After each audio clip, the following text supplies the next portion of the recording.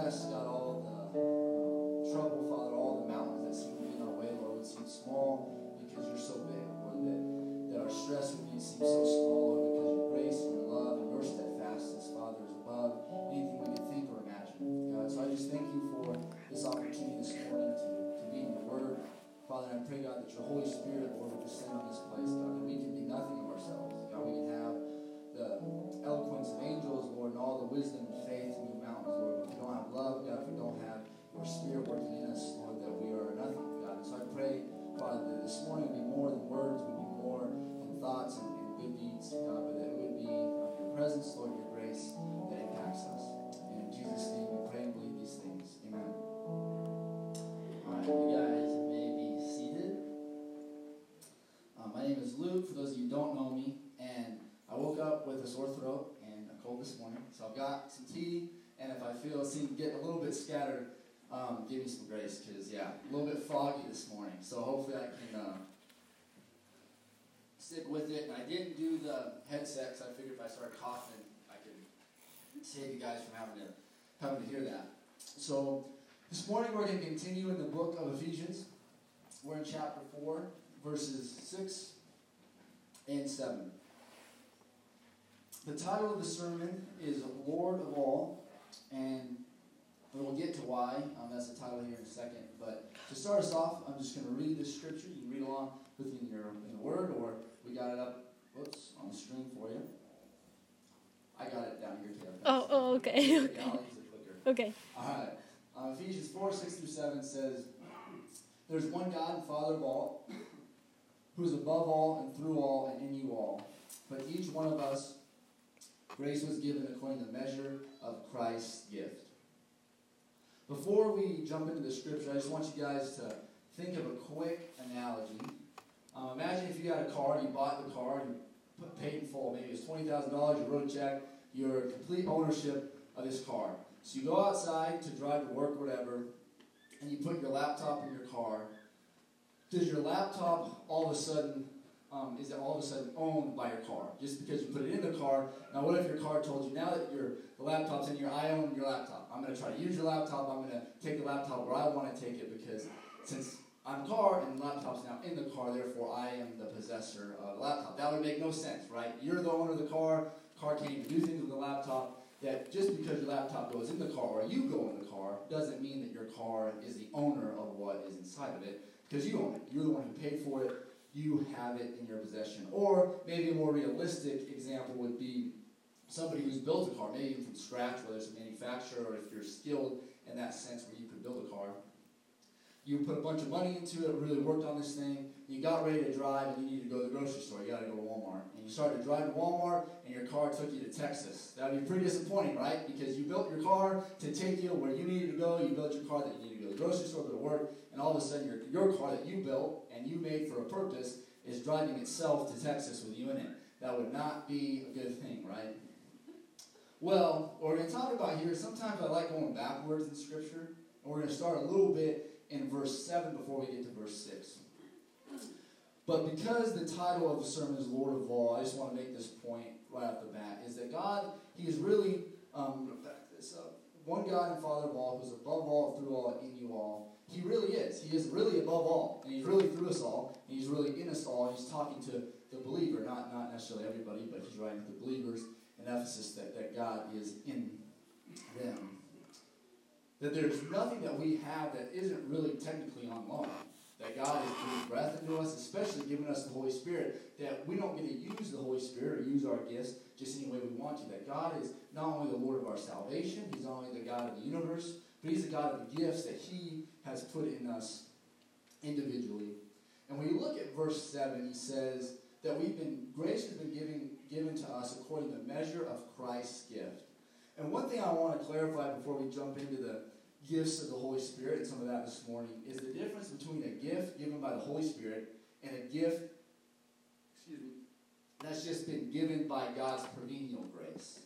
Because if you think about it, I can't take a drink of my tea if God hasn't given me the strength to do that. But I don't have to be a Christian filled with the Holy Spirit to take a drink of my tea. There's things that God just allows us to do because He's given us His grace. And Matthew, it says that the rain falls on the just and on the unjust. It's just, there's things that God has done that it doesn't, you don't have to be a Christian to be a great athlete. You don't have to be a Christian to have great musical talent. There's things that God has given us that are physical gifts, and they're still from Him, but they're not empowered by the Holy Spirit. Those are two very different things. That the gifts from the Holy Spirit are according to the measure of Christ's gift.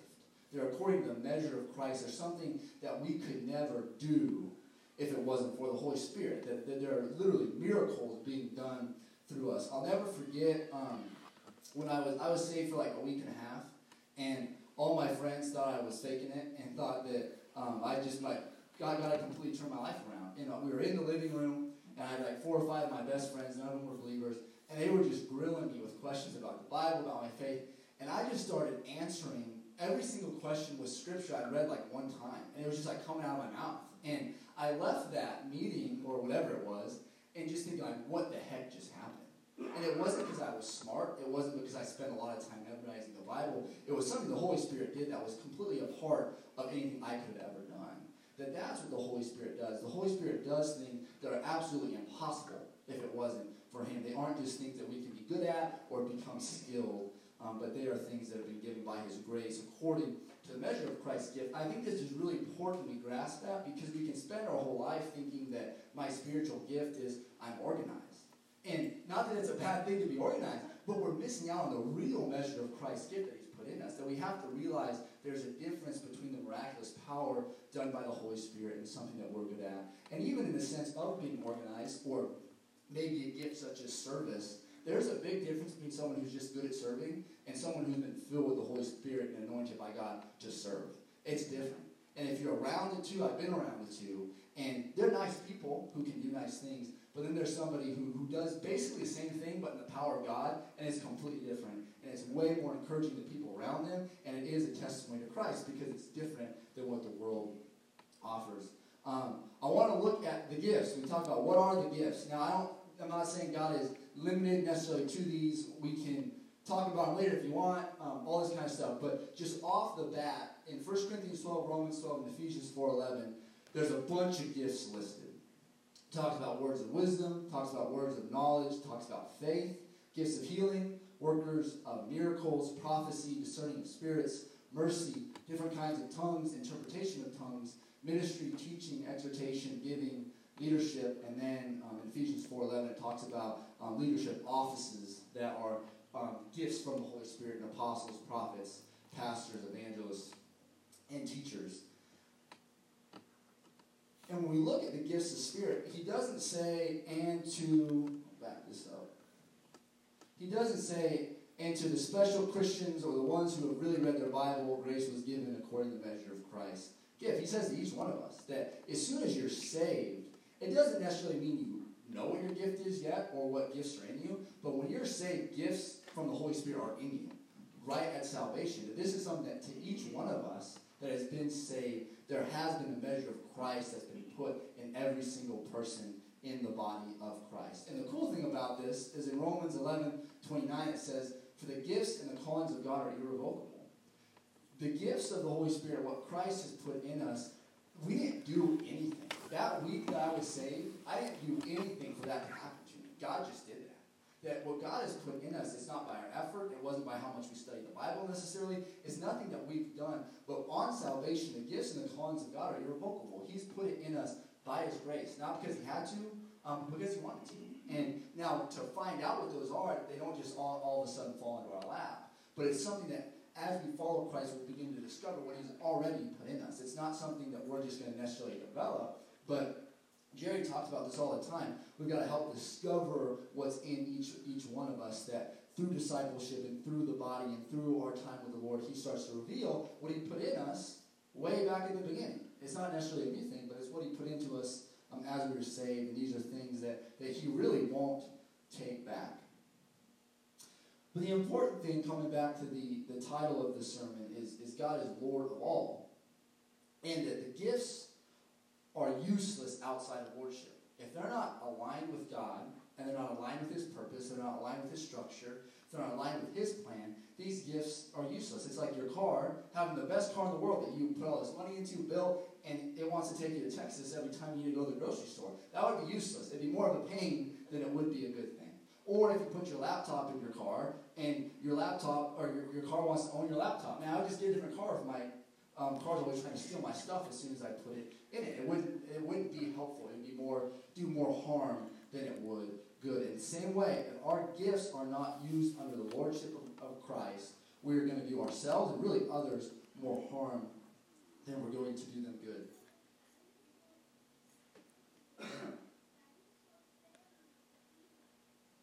Sorry, my throat was acting up there. If we go to 1 Corinthians 6, 19 through 20, it really sums up this point. He says, "Or do you not know that your body is a temple of the Holy Spirit who is in you, whom you have from God, and you are not your own?" That can't get much clearer. You are not your own, for you were bought at a price. Therefore glorify God in your body and in your spirit, which are God's. He's the owner of all of it. He's the owner of our body. He's the owner of our spirit. He is the owner of everything. And we are not our own. You know, one thing in our culture really, I think, is creeping into the church a little bit, is we're always on this bend of find yourself. You know, find yourself, find yourself, find yourself. Now, we do in Christianity, the hard thing about that statement, that's like 90% true. But what do we mean when we say that? See, the only way to find ourselves is to first not look at our gift, not look at what we're good at, but we've got to look at the price that was paid in order for us to be God's. He says, "For you were bought at a price." We're not our own just for the sake of not being our own. We're not our own because we've been purchased with a price. And the thing the Lord was really showing me, I think I wrote this up here. When we find Him, when we find Christ, you will find yourself in Him. And when you know you are in Him, you will know your gift and find your identity and the price He paid. And the point of this is, if our eyes are always on ourselves or finding ourselves, we're going to lose ourselves. That's Luke 9:24. Whoever desires to save his life will lose it. When our eyes are on Christ and we're finding out who He is and knowing Him more and more, and He's knowing us more and more, we're going to find ourselves really easy. It's not going to be that complicated because we are found in Christ. We look back at Ephesians 1. We were called out. What were we called out into? It says that in Him we were predestined to adoption as sons. You look at that first, I can't remember how many times that first 11 or 12 verses it says in Him. That our whole point has been to be in Him. So how are we going to find ourselves? Well, we got to find what it means to be in Him. And when we find what it means to be in Him, finding ourselves and finding our gifting are going to start to become very, very simple. And I believe that a lot of times Christians become discouraged, as well as myself, is we start to find our identity in these things in our gifting. Of what are we giving to God? How obedient am I being? And we start to find our value in these things. But He says that we were bought at a price. When Jesus Christ paid the ultimate price for us, when He was crushed under the wrath of God on our behalf so that we could know Him, what could we give Him at that point? Nothing. We had nothing to give Him. And what can we give Him today? Still nothing.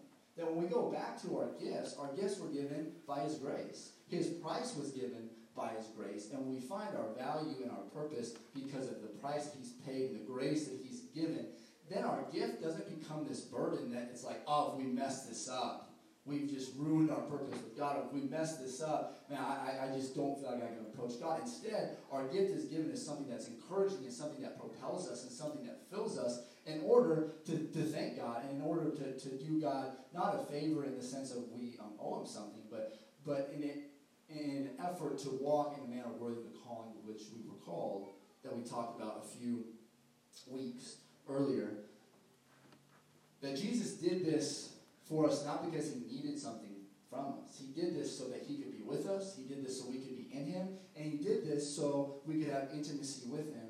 And so when we look at gifts and we look at this aspect of the price that we were bought with, that just like that car, that all that work and money and hours went into, in the same way, there's a lot that went into us knowing Christ. When you look at the price He paid, this wasn't something He just snapped His fingers and did. It cost Jesus a lot. He had to leave His Heavenly Father. He had to leave His heavenly riches and become poor and ultimately die on the cross in order for us to become His. And so the question that the Lord really asked me with all of this, we talk about gifts and we can get pumped about the gifts of the Holy Spirit. Man, these are cool. Look at what Paul did. People are getting raised from the dead. People are speaking in tongues. It gets really exciting. But the thing that God brought me back to right away was this lordship thing. And then also, he just posed this question to me that I want to pose to you guys too, is why do we come to Christ? When we really think about it, why are we after him? Why are we here this morning? Why do we read our Bible? Why are we spending time in prayer? And the thing the Lord really convicted me of, are we after the anointing? Are we after the gifting? Are we after, even, do we love God because of his love? Because the thing that God was showing me, and now that I'm an expert in marriage, I've been married 2 months, not really, but one thing I found really quick in 2 months was if I just loved Sarah because I loved the way she loved me, that would be really up and down, because she's going to have bad days and I'm going to have bad days. If I just loved Sarah because I loved the way she served me, again, up and down, because she does those things, but she's not going to be perfect in it, and neither am I. In the same way, if we just come to God because we love the way he loves us, we can love the way he loves us, but is that the only reason we come to him? Because what if we don't feel love? He's never going to let us down in his love, but there's going to be times when we may not feel loved by God. There may come times where we feel like God's left us when he hasn't, but if we only love him because of the things he's doing or the gifts he's given, we're going to be up and down, up and down, up and down. And the thing the Lord really challenged me with this is, do we come to him just for him? Do we really just love the person of Christ? Nat talks about this scripture all the time, that after Jesus fed the 5,000, they wanted to make him king right away. But nobody really came to him and wanted to know this guy. And you think about Jesus, man, that would get old. People want you to raise the dead. People want you to teach them mysteries about the kingdom of God. But nobody wants to sit down and get a cup of coffee and know who we are. In the same way, that do we really desire to know Jesus just for who he is? If he never did another thing for us, don't we want to know this God who paid this price? And this God paid a price and we could give him nothing. We were enemies of him. We should just want to know him. I want to know him. And the thing that blows my mind, when we look at this grace, he's done all these things out of his grace. But yet at the same time, he's the God who's an all-consuming fire. There's this holiness and this righteousness and this fear of God. And to me, that seems almost so opposite. He can be so kind and so loving, but at the same time, he's so holy and so righteous. God is so big and he's so fascinating. Why would we want to just know something about him? Or why would we just want to know about a certain characteristic and never really take the time for our purpose just to know him? And so if there's any question I would pray that we could leave with this morning that could carry into our day-to-day life is really asking ourselves, why do we come to him? And I'm just promising us, if it's for any other reason than just to know him, we're just selling ourselves short. I mean, it'll be cool to learn about his love, and it'll be cool to learn about the Holy Spirit, and it'll be cool to learn about those things. But if it's anything else but just him, we're going to be selling ourselves short, really miss out on the greatest gift, which is him. So when we look at the whole picture of spiritual gifts, we see it's got to start with his lordship. It's got to start with him being the God who's above all, in all, and through us all. Then we've got to see his grace. We've got to see that no gift we have was because we earned it. That we've never started earning it, and we're never going to start earning it. It's not that we didn't earn our salvation, but now we earn our gifts. Nothing is earned. It's all by his grace, and he really doesn't owe us anything. And third, when we get down, or even maybe we are messing up in our gifting, we got to go back to the price that he paid. Because Jesus paid a price for you to know him and for you to love him. And that had nothing to do with what you could give him, because you couldn't give him anything. That had nothing to do with our gifting. It had nothing to do with our ministry. It had nothing to do how good of a husband or father or anything that we are, because he did it because he wanted to, and he did it out of his grace. And when we dive into gifts, and we're going to be looking at them over the next couple of weeks, I just pray we really keep that in mind. One is lordship, two is grace, and the third piece of the price that he paid in order for us to know him. And the really cool thing about gifts that Christ has given is they're all meant to glorify him. They're not meant for us to be good at something in it. It's all for the purpose for him to be magnified. And I'm sure you guys have experienced this, but when you're really operating in a gifting and anointing that God's put in your life, it increases your intimacy with him. And that's part of the reason he's given it, because not only does it glorify him, but it brings us closer to him. That when we're really in obedience and we're doing something that God has really placed in us to do, it's going to create a line from us to him that we wouldn't have otherwise. And I know for me, I've really experienced this. It's funny because ever since, I was saved, if I wasn't just consistently reaching out to the lost, not because I felt like I had to, or not always necessarily sharing the gospel, but like getting around broken people. If I wasn't doing that, it wasn't a performance thing if I felt like I had to do that in order for God to be happy with me. But it was just something that like was always on my heart to do. And when I was disobedient or just did that my own way, it wasn't that my relationship with Christ fell apart, but there was just like kind of something missing. And there's things I really believe that the Lord has gifted us in and called us to do that when we are not necessarily taking up a whole ministry to do that, but we are just active in pursuing what He's called us to pursue, there's an intimacy that He will meet us in that place. It's interesting to me why God told Moses to meet Him on Mount Sinai. He could have met Him anywhere. Why did Moses have to climb a mountain? And He could have met with Him for 5 minutes or 5 days, but He met with Him with 40. There were certain things that God asked people in the Bible to do that led them directly to God and built this intimacy and this relationship between them and Christ that they never could have had otherwise. There's such power and beauty in the testimony of the Holy Spirit and the work of His giftings, but they've got to be in His way, and they've got to be by His call. So I want to go back to the analogy really quick of this car that's taking you to Texas instead of Walmart. How frustrating, again, would that be? And I want to talk about, for us, what does it look like when we're that car that's going to Texas instead of Walmart? What happens to us when we become selfish with the grace and the gifts that God's given us? Gifts are meant to magnify Christ. We talked about that before. And it makes sense because the Holy Spirit, which is the Spirit of Christ, what's He going to do? He's going to magnify Christ. And if the gifts of the Spirit aren't magnifying Christ, that probably means that Christ isn't there, and it really probably means the Holy Spirit isn't the one doing that. Because we can be gifted, again, I don't know if you've ever met anybody who's a very good teacher or preacher or whatever. If they lost their anointing and really their gifting to do that, they would still know the Bible well. They would still be a good communicator. They could still do the stuff.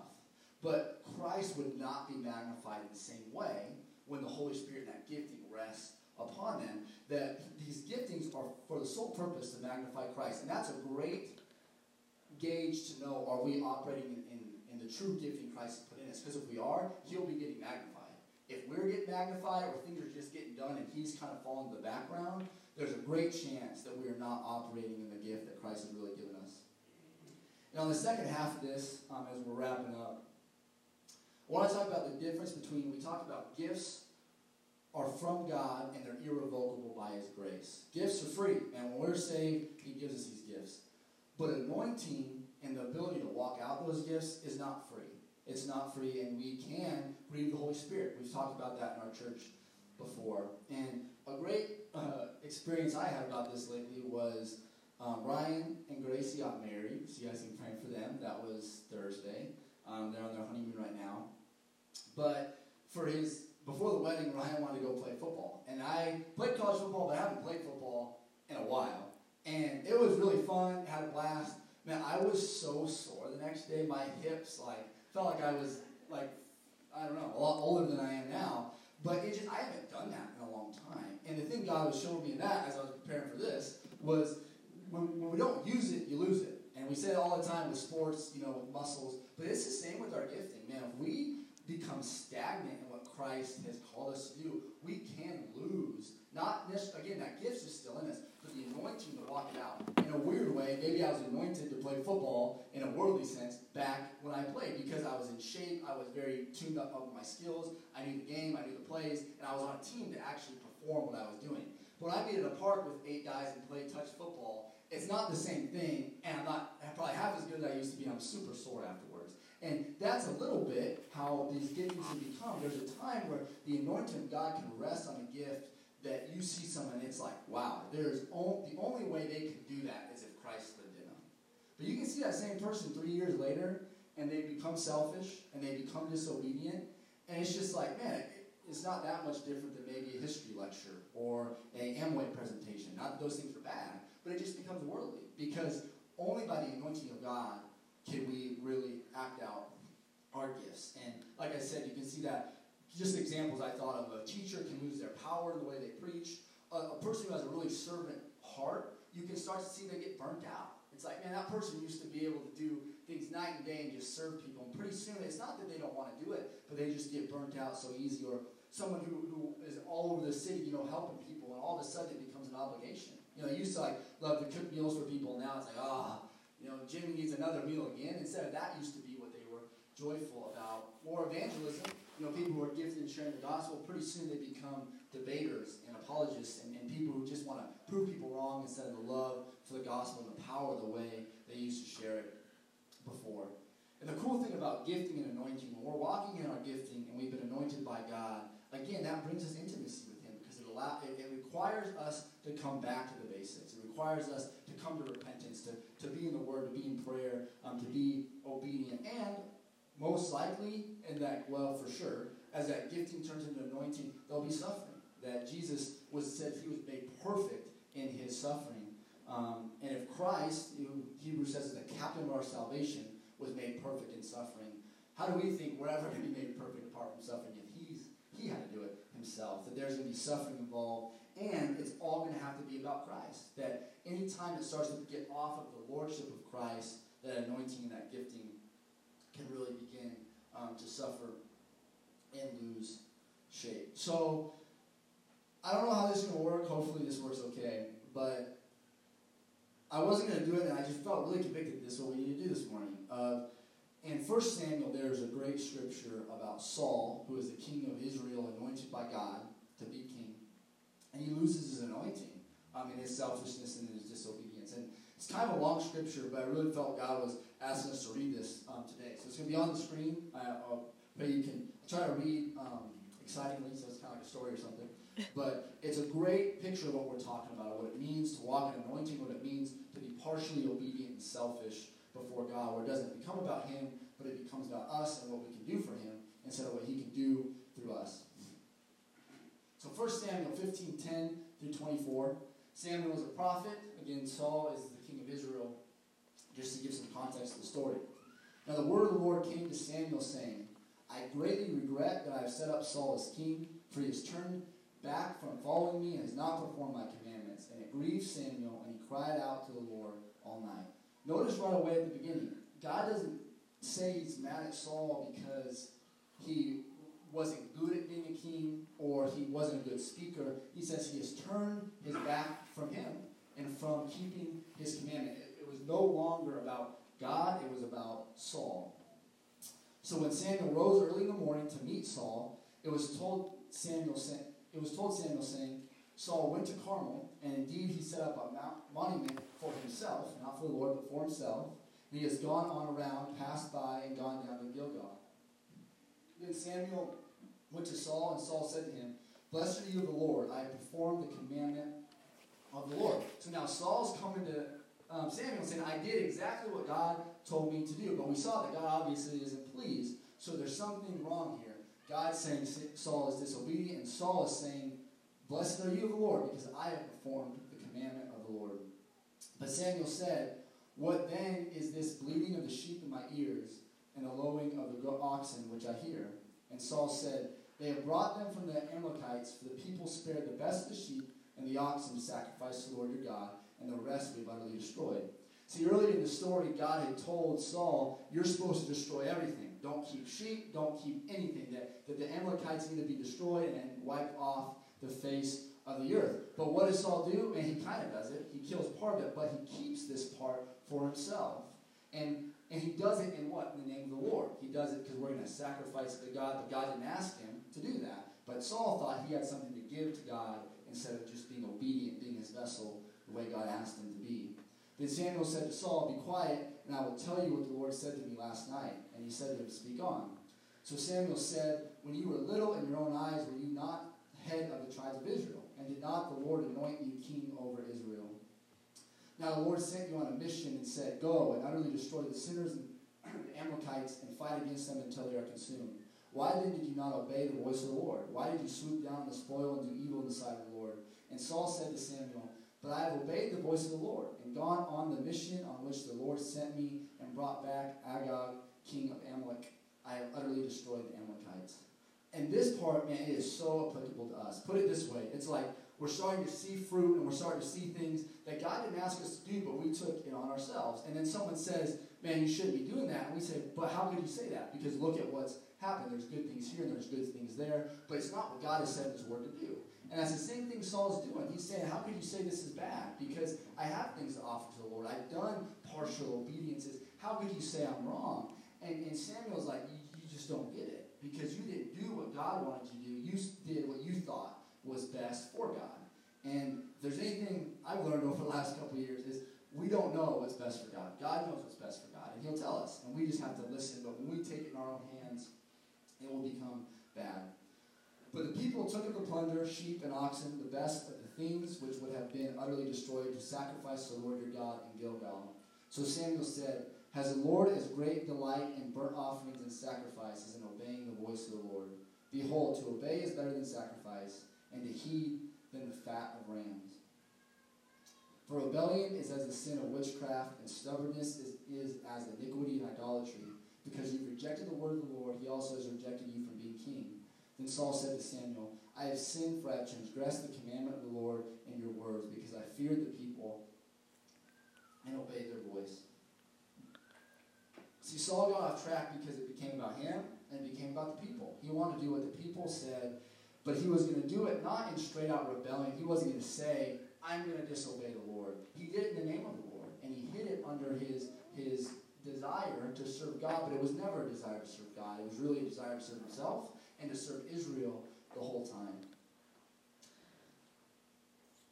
Saul did things his way. It was about the people. He did it in the name of the Lord. But I love this scripture.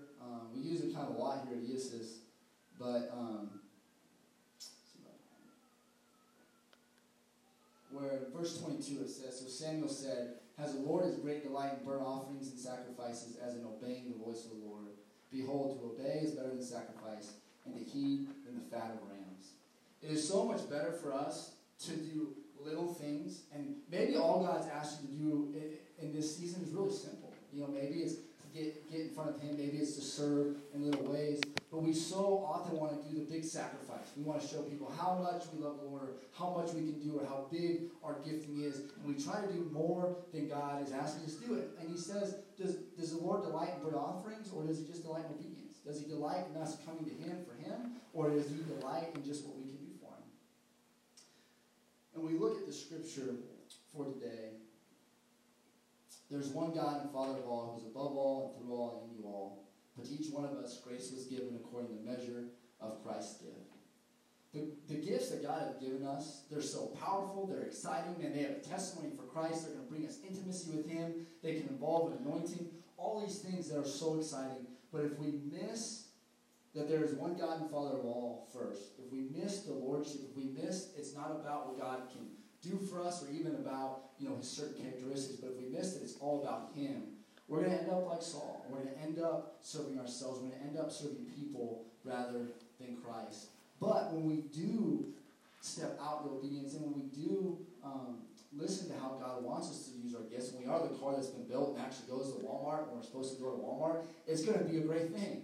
And God's going to do more than you could ever think or imagine through you. He has so much planned for each and every one of us, but he has stuff planned his way.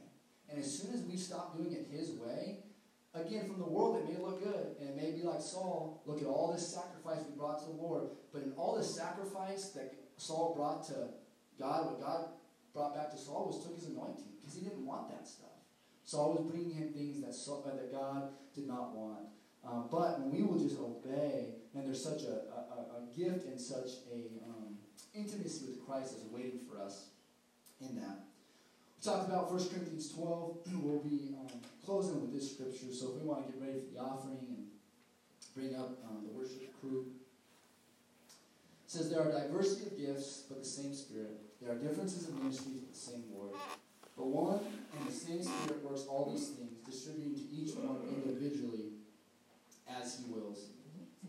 That God is going to give us gifts, he's going to give us callings, and God will lay out our path in the way that he sees fit and the way that he wills. And if we will just be patient, and we will go through the wilderness, and we'll go through the time together, and that's part of the reason why, if you guys can make it on these Tuesdays and Thursdays, that's what we want to do together, is to seek God for who God is, and to seek God for how does He want us to fit in the body. What does He want ESS to do? What does He want to be done in the city? Not just what we want to get done, but that time that we come together corporately is so big for that. And we can bring up the offering, and just want to close with this as we go into some worship.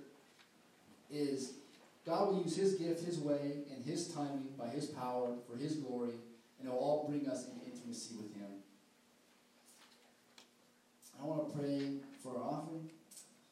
Father God, Lord, we thank You for the way You have provided us here at ESS. Lord, I thank You for the people who have given, God, and those who will give, God. I pray, Lord, that You would bless them, Father, that would bring them closer to You. Lord, that people would give out of obligation or out of the purpose to give You something, Lord, but they give out of a willing heart, Lord, because it's something that You've asked them to do. God, if we ever have that heart of obligation, Lord, it would be better just not to give, Lord, and just to come before You, Lord, and worship You first, God, that You would place on our heart the desire to give, God, and the desire to invest in Your kingdom, Lord. And You say to test You in this, God. There's that one thing You say to test us, or that we would test You in, that was giving, Lord, that if we would give to You, Lord, You say You would promise to provide for us in the things that we need. God, so I just pray, Lord, You bless this offering this morning. In Jesus' name, we pray and believe.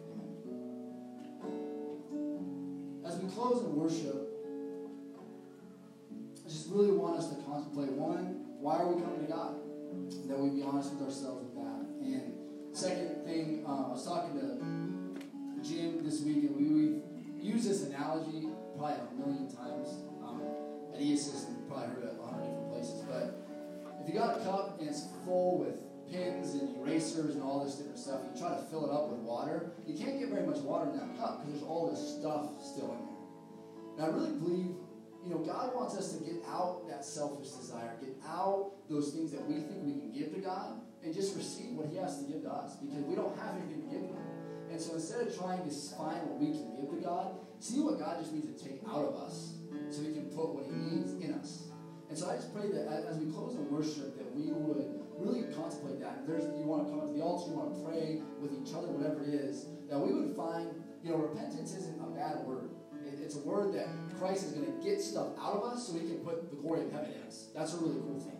And so that we would find repentance this morning for the selfishness or the ways that we've tried to drive to Texas when God has asked us to go to Walmart. And we would really ask God to clarify that for us today. I pray that we wouldn't leave here without having our hearts assured and cleared before Christ, because He wants to do that for you. And you will leave this place excited, pumped, zealous, encouraged. Read 2 Corinthians 7, and you'll be ready to go for what God has for you.